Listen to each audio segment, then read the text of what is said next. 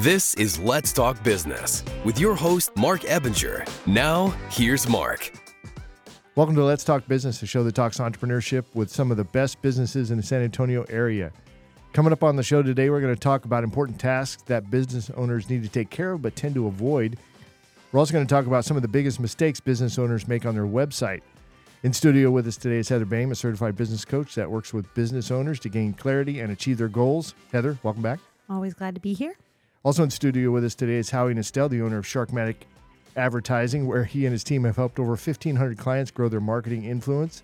Howie, welcome back to the show.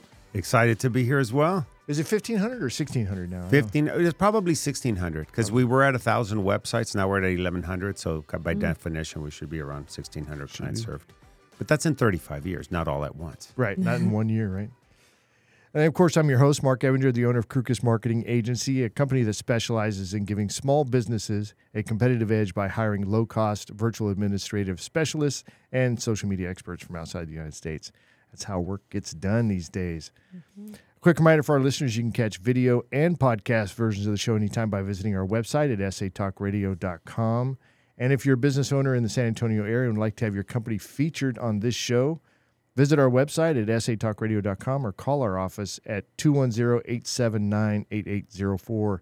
That's 210-879-8804. All right, Heather, so is this the title of your new book? Is your business acting like a toddler? It does sound like a book title, right? It does sound like a good book title, yeah. Well, I got the topic idea because I read a lot of business books just to stay sharp. And I started reading my first parenting book a couple weeks ago because I have a toddler and she's being a toddler. And I was like, oh, I want to make sure I know how to handle this and turn her into a good person. That seemed pretty paramount, right? To not raise someone who's going to be awful to everyone. So I started listening to this parenting book and I started realizing it's really similar to some of the things that these business books are saying and some of the things that I work with business owners on. So I was like, your business is just kind of acting like a toddler right now.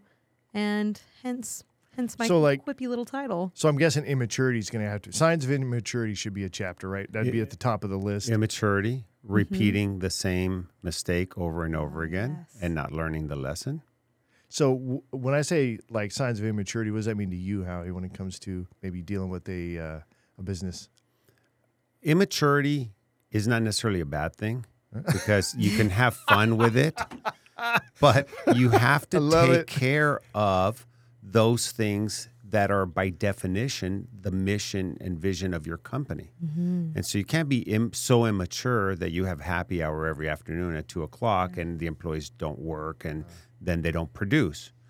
But immaturity and not being completely structured the entire day could be good for creativity. So I'm not saying that there's an achievable balance, but I'm saying business owners should be cognizant that there are really two sides to each of those coins, right? Immaturity, having fun, getting your stuff done, getting your work out of the way, and it's I'm a parent of 3 kids. Now 2 of them are teenagers and one's a preteen. So my book would be called Dad, I Hate You, but can you take my friends and I to Lululemon?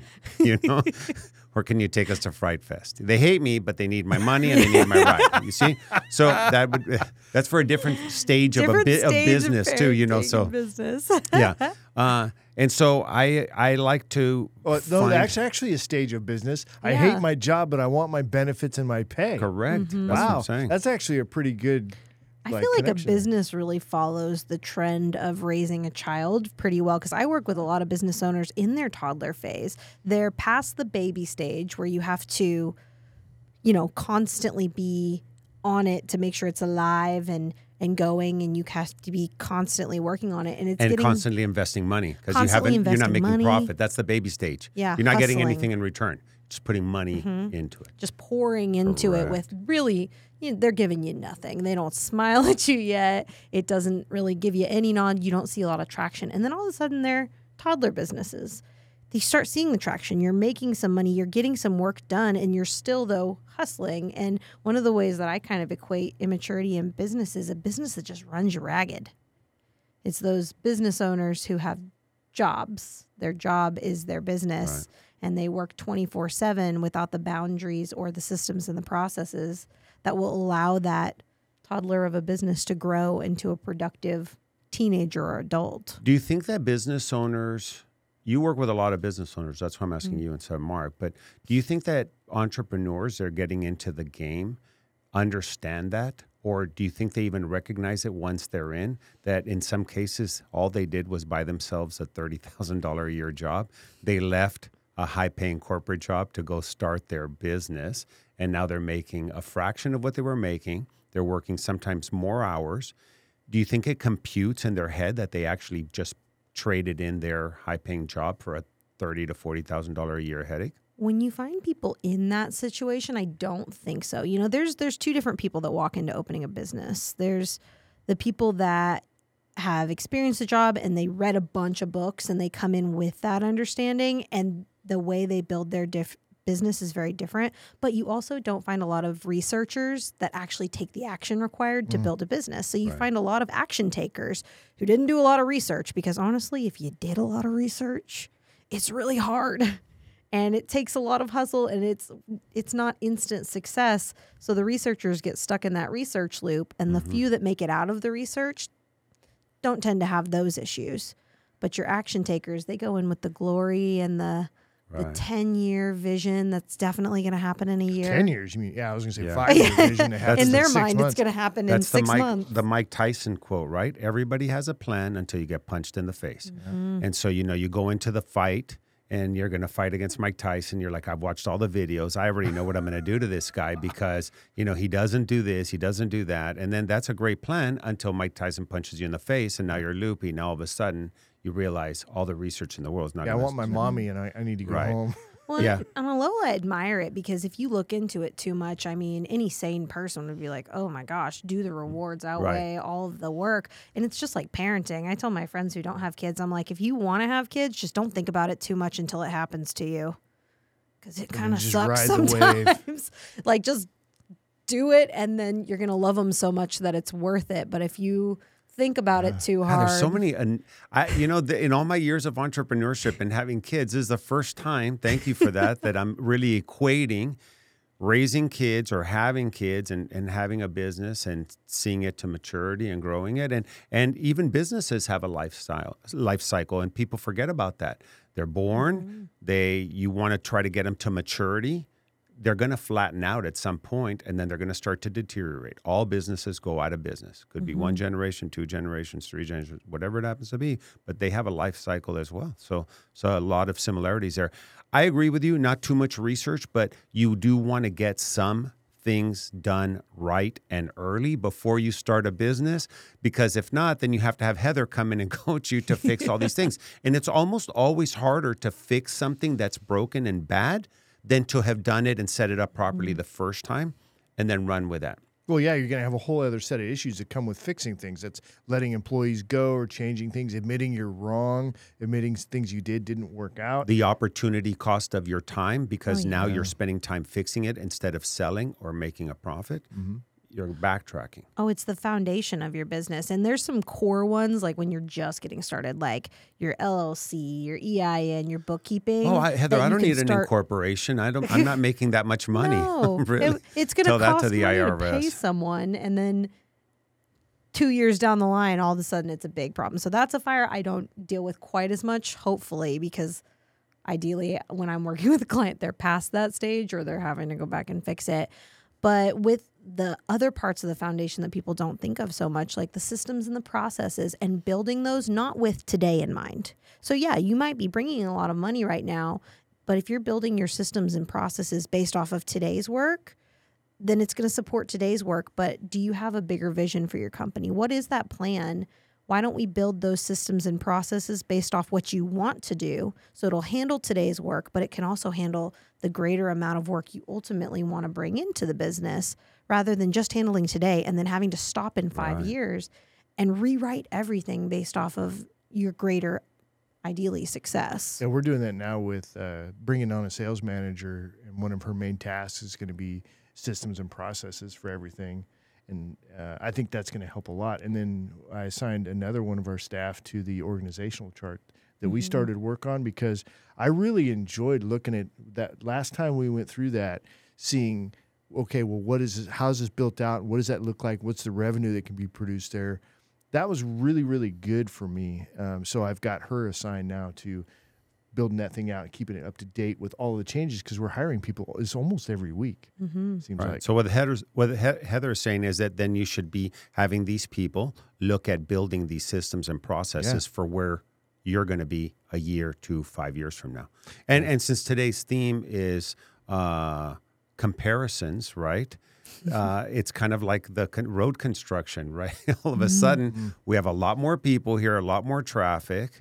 And if they're widening the road, are they widening it a little bit just to accommodate for the cars now, or for the growth 5 years from now? So if you look at that's a good point. But my only concern is I don't really know how to really visualize. I can visualize what my company looks like now, and it can scale, but I don't know how to anticipate the different stuff in my sales teams, for example, that are going to need to adjust. Other than more, I don't know what else would be there. I have a good thought around that I learned from someone that Heather is welcome to tell me. I already knew that. That's old news. or steal it. I had that same concern. When I scale, does that mean just more people, more square footage, more desks, more money outgoing? And then am I going to start to see the law of diminishing returns, right? Because my costs are going up, but then I may not bring in enough revenue to have the same profit percentage that I have with this right-sized team. So somebody who is an expert at business said, think of it as you're building just one really great team. Now, if you're going to scale, think about duplicating that team. So that team becomes 2 teams. Those teams can become maybe 4 teams over time. It's not just adding more people to the original team, making it bigger and changing it. If you get a really good team that can handle everything, there's no reason Don't mess with it. Right. Build another one. Yeah. And yeah, that's and I kinda know what that's we talked about, right? Yeah, I'm looking to train a sales manager to actually, one of her, tasks is to be able to obviously get her team going, but then also help with establishing another team. But it's not going to be a melding; it's going to be a separate team. So I like that, having different teams, because it's small pockets of individuals that can be closer, work better. And then you can measure, right? And then you can compare. Speaking of parenting, back to parenting, you're not supposed to compare your kids to each other, but it's so hard not to. Oh, no. I was literally doing that this weekend. If you saw my Facebook, I side-by-side compared my kids 6.5 months old because they're cute. But yeah, which one did you like better? Oh, yeah. Going to get me in trouble. Depends on the day, depends on the hour. That tells me there's an answer in there somewhere. Right. But also, I think your vision for what type of involvement in company you want to have in the future comes into this really key. If you want to be someone who's really involved on the day-to-day, your team structure is going to look vastly different than if you're someone who wants to have a more hands-off approach, who wants to be able to travel, who wants to work from their phone. Right. So I heard you talking about that in a previous podcast, and I love that. And I think that's something that entrepreneurs that have been around for a decade or two start to really think about. What am I going to do? Bust my ass this entire time? One of the pizza guys was talking about that. And he's like, yeah. He goes, I don't know anything else. Working for 25, 30 years, every day, first one there, last one to leave. And then he has a heart attack or a stroke. And then all of a sudden it forced him to back off. And now he says, my team really stepped in and stepped up, and the business doing as well without me. And I never thought that it could. And you can see the gratitude pouring out of him, too. He's very grateful for the folks he has around him. And that didn't happen overnight. It happened over a couple of decades that he built those folks. And they had the opportunity finally to actually step up. And that's something that I love doing on my team, is to give them the opportunity to step up and take responsibility and ownership of what they're doing. It's a lot of fun. And just being aware of the need to set that vision, but then you can be forced to step out of that role, unfortunately. We're all going to die one day, right?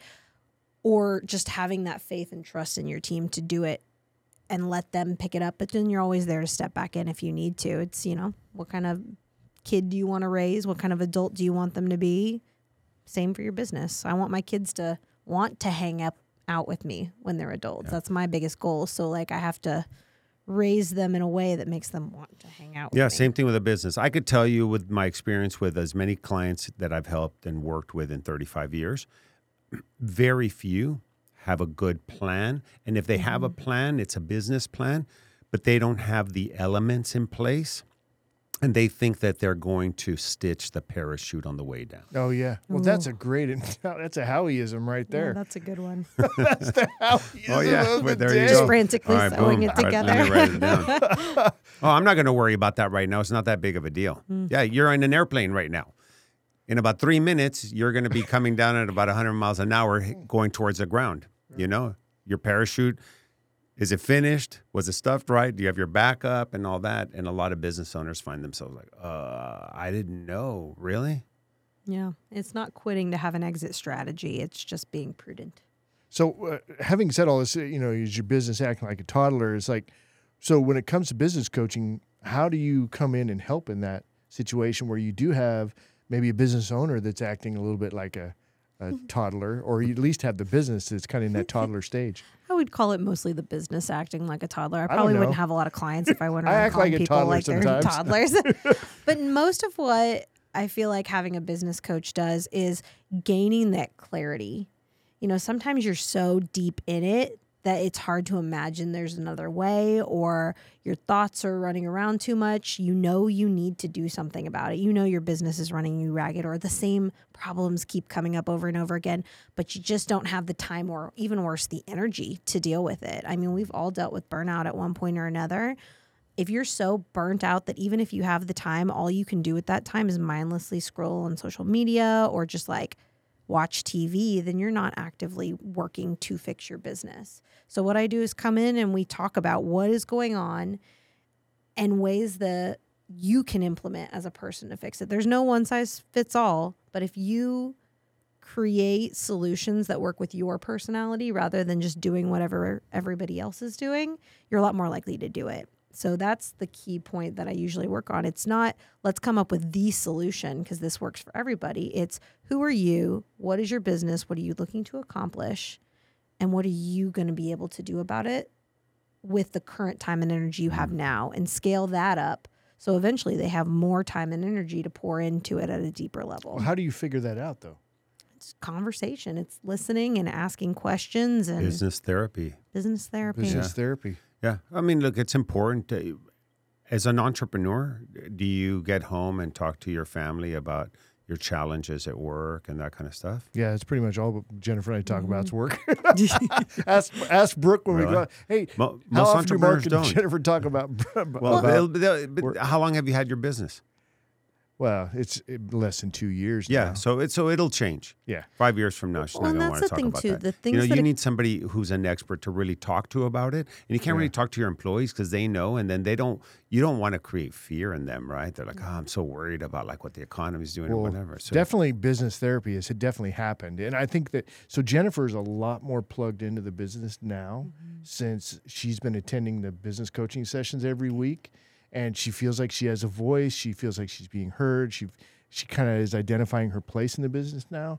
And everything is way better. So yeah, some business therapy actually happens. So if you're a business owner and and your wife and you aren't necessarily connecting, or your husband and you are not connecting, reach out to Heather because it's definitely awesome. So I have a client that's going to be on the show here soon. Yeah. I texted both of you this morning, and his wife and 2 sons both work in the family business. They didn't always, and sometimes they did. And then he owned other businesses, and sometimes those family members worked in those businesses.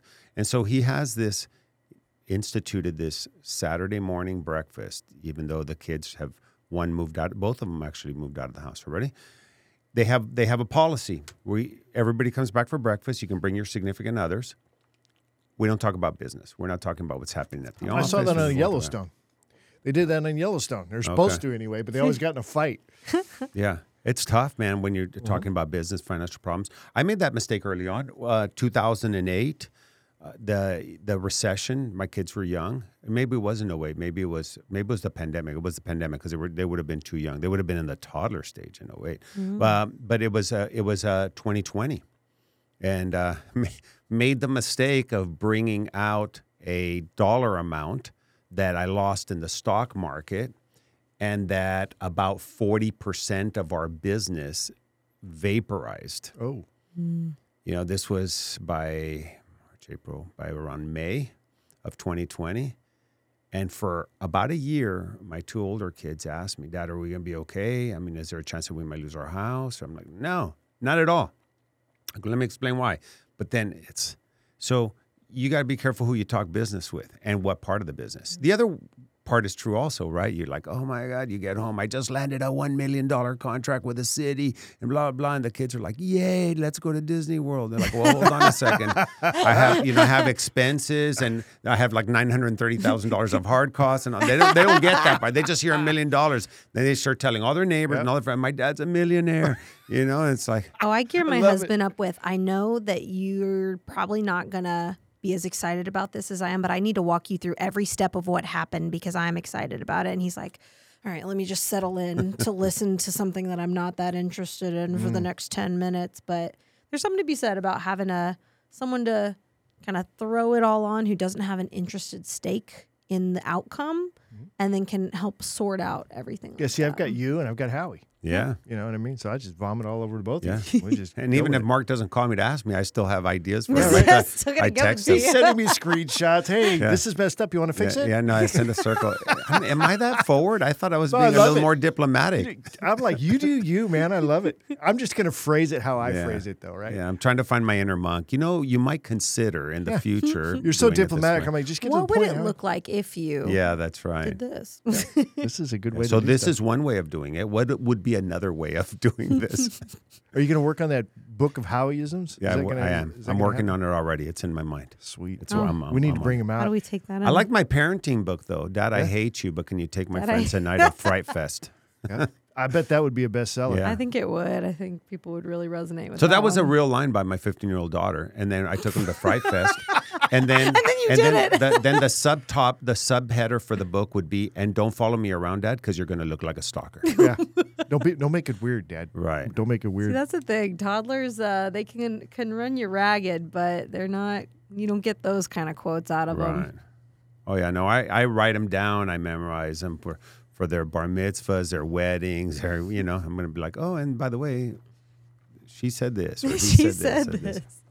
Let me pull All right. this out. So let's switch gears here to talk about customer persona development. And this is something that, Howie, I know you brought up a couple of times, at least in circles where I've been, and I've heard you talk about it. I thought it was really good. People don't take seriously this defining their ideal customer and really working towards getting that ideal customer and letting the less than ideal customers go. What are your thoughts there? Okay, Mark, it's not that I don't think that people don't take it seriously, but I've been a partner in 25 businesses, okay? My ad agency's been around for 3 decades. You know who I want to sell to? Everybody. Anybody who has the money. And that's wrong because not every client is ideal. And what defines an ideal client? There's a whole bunch of A, B, C, D, a whole bunch of line items under the ideal client. What does the ideal client look like?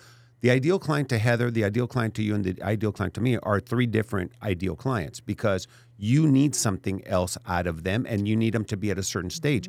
Heather can't use them if they're in the baby stage because how are they going to pay for business coaching when they're not making any revenue? They have no idea. It's still kind of a hobby. They left their job. They're still wishing were still over there getting their 5 weeks of paid vacation and their expense account.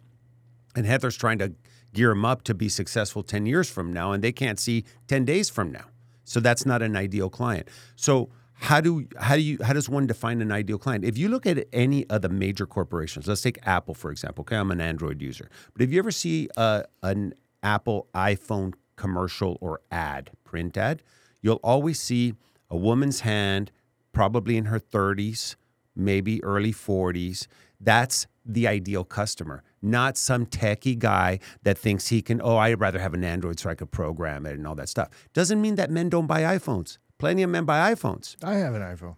But the ideal audience is a woman who has some level of success, manicured nails in the picture, holding the iPhone and all that stuff, because no fuss. They're not going to the Sprint store, the Apple store, or wherever to try to negotiate or see if it's on sale. You know what? They want the iPhone 14. It's coming out. They want all the bling with it. They want the cover. They want the ecosystem. They want the extra storage. They want the blue. Exactly. And they want to be able to name their that's group an text. ideal client.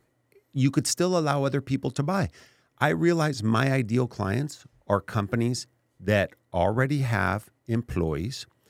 They have an office. They already had marketing, and it's not working. Mm-hmm. That's probably most businesses. Yeah, and they already had their tia's friend's son build them a website for $300 because he took a class at Alamo Colleges. And I tell him, I'm like, hey, man, you want to put $1 million a year business in the hands of a 19-year-old who took a class? Vaya con Dios. You know what I mean? But it's like spending $25,000 on a motorcycle and putting on a baseball cap and thinking that's going to protect your head. Mm-hmm. You want a helmet that, will protect you if you fall or hit your head at 50, 100 miles an hour. It's another Howieism, I'm telling you. Yeah. So it's hard to find what that ideal client is. You have to do it partly through experience, meaning you've had bad clients. You know what you don't want. Write that down. Mm-hmm. I don't want people that are in startups. I don't want people who don't have employees. I don't want people who don't have an office. Doesn't mean that one of those wouldn't be a bad one. It wouldn't be a good client. But you can still take them. They might have won the lotto and they had like, hey, Heather, here's $50,000. I want to prepay for coaching for 6 years. You'll take it. But it's highly unlikely that that's going to be your ideal client. See what I'm saying? And so I look at demographics, psychographics. I look at preferences. I look at where they live, what they do, who their clients have been. Are their clients government clients? Are they B2B? If they're B2B, I can help them less through search engine optimization because they're doing business with other businesses.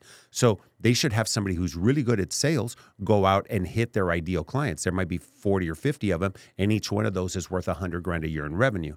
Whereas if I'm helping somebody who's B2C, business to consumer, and I can help them through SEO, and I can bring 1,000 eyeballs to their website every month, then I'm going to be more successful. So I'm setting myself up for success or failure based on who and how I define my ideal client. That brings up a question, though. So for someone who's targeting B2B, is search engine optimization is always going to be important, but it's not as important as maybe getting people to go out, hit the ground, and go to those businesses? Would you say do that instead? Correct, and yes, but then there's also the opportunities. Let's say, okay, I was with a friend and a client this past weekend. He does veterinary ophthalmology. Okay, he's one of very few that will operate on dog and cat's eyes.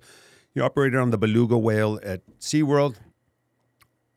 Almost all his business is from referral from other vets. Mm-hmm. Now, he could send stuff out to other vets, or he could assume that they already know him because he's one of the only games in town, or he can do some targeted SEO because if you're a new vet in town, he may not have hit them or found them, or they don't know he's around. And maybe the dog comes in with some eye thing and the vet says, hey, you know what? You're going to have to go to Austin to get this fixed because they don't know about this client. See? But vets are humans, right? People are B2B customers are humans. If I'm a B2B and I'm looking for some business to support my business, I'm a human being. I'm still going to go to Google and go search. We're still going to Google it. So doctors that do referrals to specialists, the doctors are going to Google sometimes, or maybe it's not the doctor, maybe it's their staff, but whatever, they'll find somebody to refer to. So it's not as important as B2C to do SEO, but it's still important because you still want to get found. Now, if 100% of your business is coming from Methodist or Baptist and you have all the business you can handle, you probably don't need SEO. Right. Well, when it comes to that, identifying the ideal client, you've been in business, this specific business for 25 years, right? Am I wrong? 25, 30. 25? I lose count. At my age, I'm forgetting stuff. Did you start with that in mind, or was it through experiencing these different types of clients that you kind of honed in on your ideal? Well, I know you like reading business books, so I knew that existed. Mm-hmm. And even in my business plan, my original business plan, I had a definition of an ideal client. But because I had no experience in it, I was completely wrong. Ah, that's a good take. So I tried that. It didn't pan out. Yeah. So I ended up officing with a competitor who actually owned a successful ad agency who I met through a Chamber of Commerce function. And so he invited me to office with him, and then he gave us business, and then he mentored me. So you'll hear me talking about mentorship as well. Very important. Mentorship and networking are the two most important ingredients in this entrepreneurial cake that tastes well, that we call success.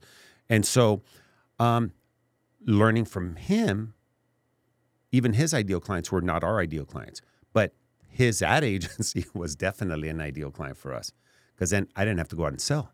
All we had to do was produce work. So I concentrated on hiring people to produce work. So I went and I met with the owners of other ad agencies, and they subbed out work for me. So I only had 5 clients to begin with. Then I hit upon a client that was a direct client, that wasn't an ad agency that's reselling our services or us white labeling. Then they hired us. Then I started to understand the model of what a good direct client might be. Well, and now here we are, 3 decades later, I still have that same model. Those are still my ideal clients. I like that model. I do work for other agencies, and I white label, and I don't brag about who we do work for. And then I'll do work for direct clients, and then I don't compete. And I tell the ad agencies, I said, if you're pitching a business or client, and it's a big client, and you and I could potentially conflict because we're both pitching it, and you're already subbing out work for me, guess what? I'm going to bow out. I'm going to let you get them, and we'll do the work. I don't know. Is that price fixing? No, Hold on. it's Let's win-win-win.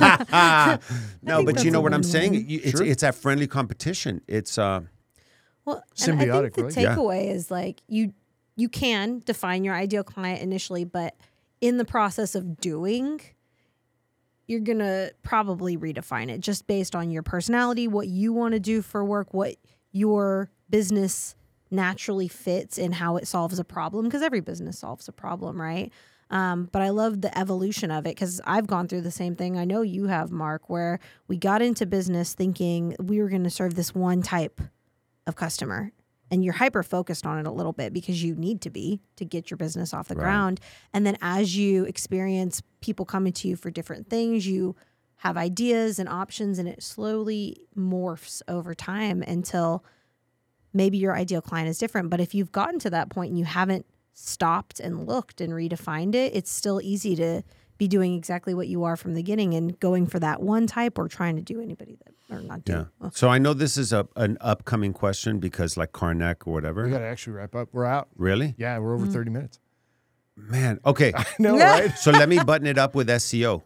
If you know who your ideal audience is and target is, you can put that in your SEO so that when they search, they'll find you because you're targeting them. It's fishing for the one fish. Oh, one more thing. If you're looking for a book to help with defining your ideal client, I recommend The Pumpkin Plan by Michael Michaelwitz. I know him. Oh, you do? He came to San Antonio. He spoke. I was in EO, and I love it. And I still have his book, and it's autographed, and it's a great idea. Did you read the book? I read it because it's thin. It's thin, it's quick, and it's all situational. So it's not like telling you to do something. It's like, this is what somebody has done. This isn't another person has done. Do I have 30 seconds to like get people to go buy the book? Sure. Okay, because I'm not getting any money from it. But. This is not paid sponsorship. So defining what kind of pumpkin farmer you're going to be is very important. If you're going to grow the biggest pumpkin in America or in your town or in the world, you have to be somewhat of a carpenter and a mathematician and figure out weights and how to create some kind of structure to protect this pumpkin that's going to grow to be the biggest pumpkin ever. You have to define that ahead of time, because that's the kind of pumpkin you want to grow. You also have to be ruthless and cut out all those cute baby pumpkins that are on the vine, because those are sucking nutrients from this mega pumpkin you're trying to grow. Now, if you choose to be the type of pumpkin farmer that's going to sell at H-E-B and Whole Foods for Thanksgiving and you know the fall, then you don't want a big pumpkin sucking up all the resources. You want a bunch of little and medium pumpkins, nicely shaped and all that stuff. So that's why it's important to understand what kind of business person are you going to be? Who's your audience? What's your end goal? And that's where coaching comes in, can help. Sure. All right, we are definitely out of time. Thanks, everybody. As we wrap up the show, a quick reminder, check out our latest podcast or catch video versions of the show anytime by visiting our website at satalkradio.com. That's it. Great job. Awesome. Thank you.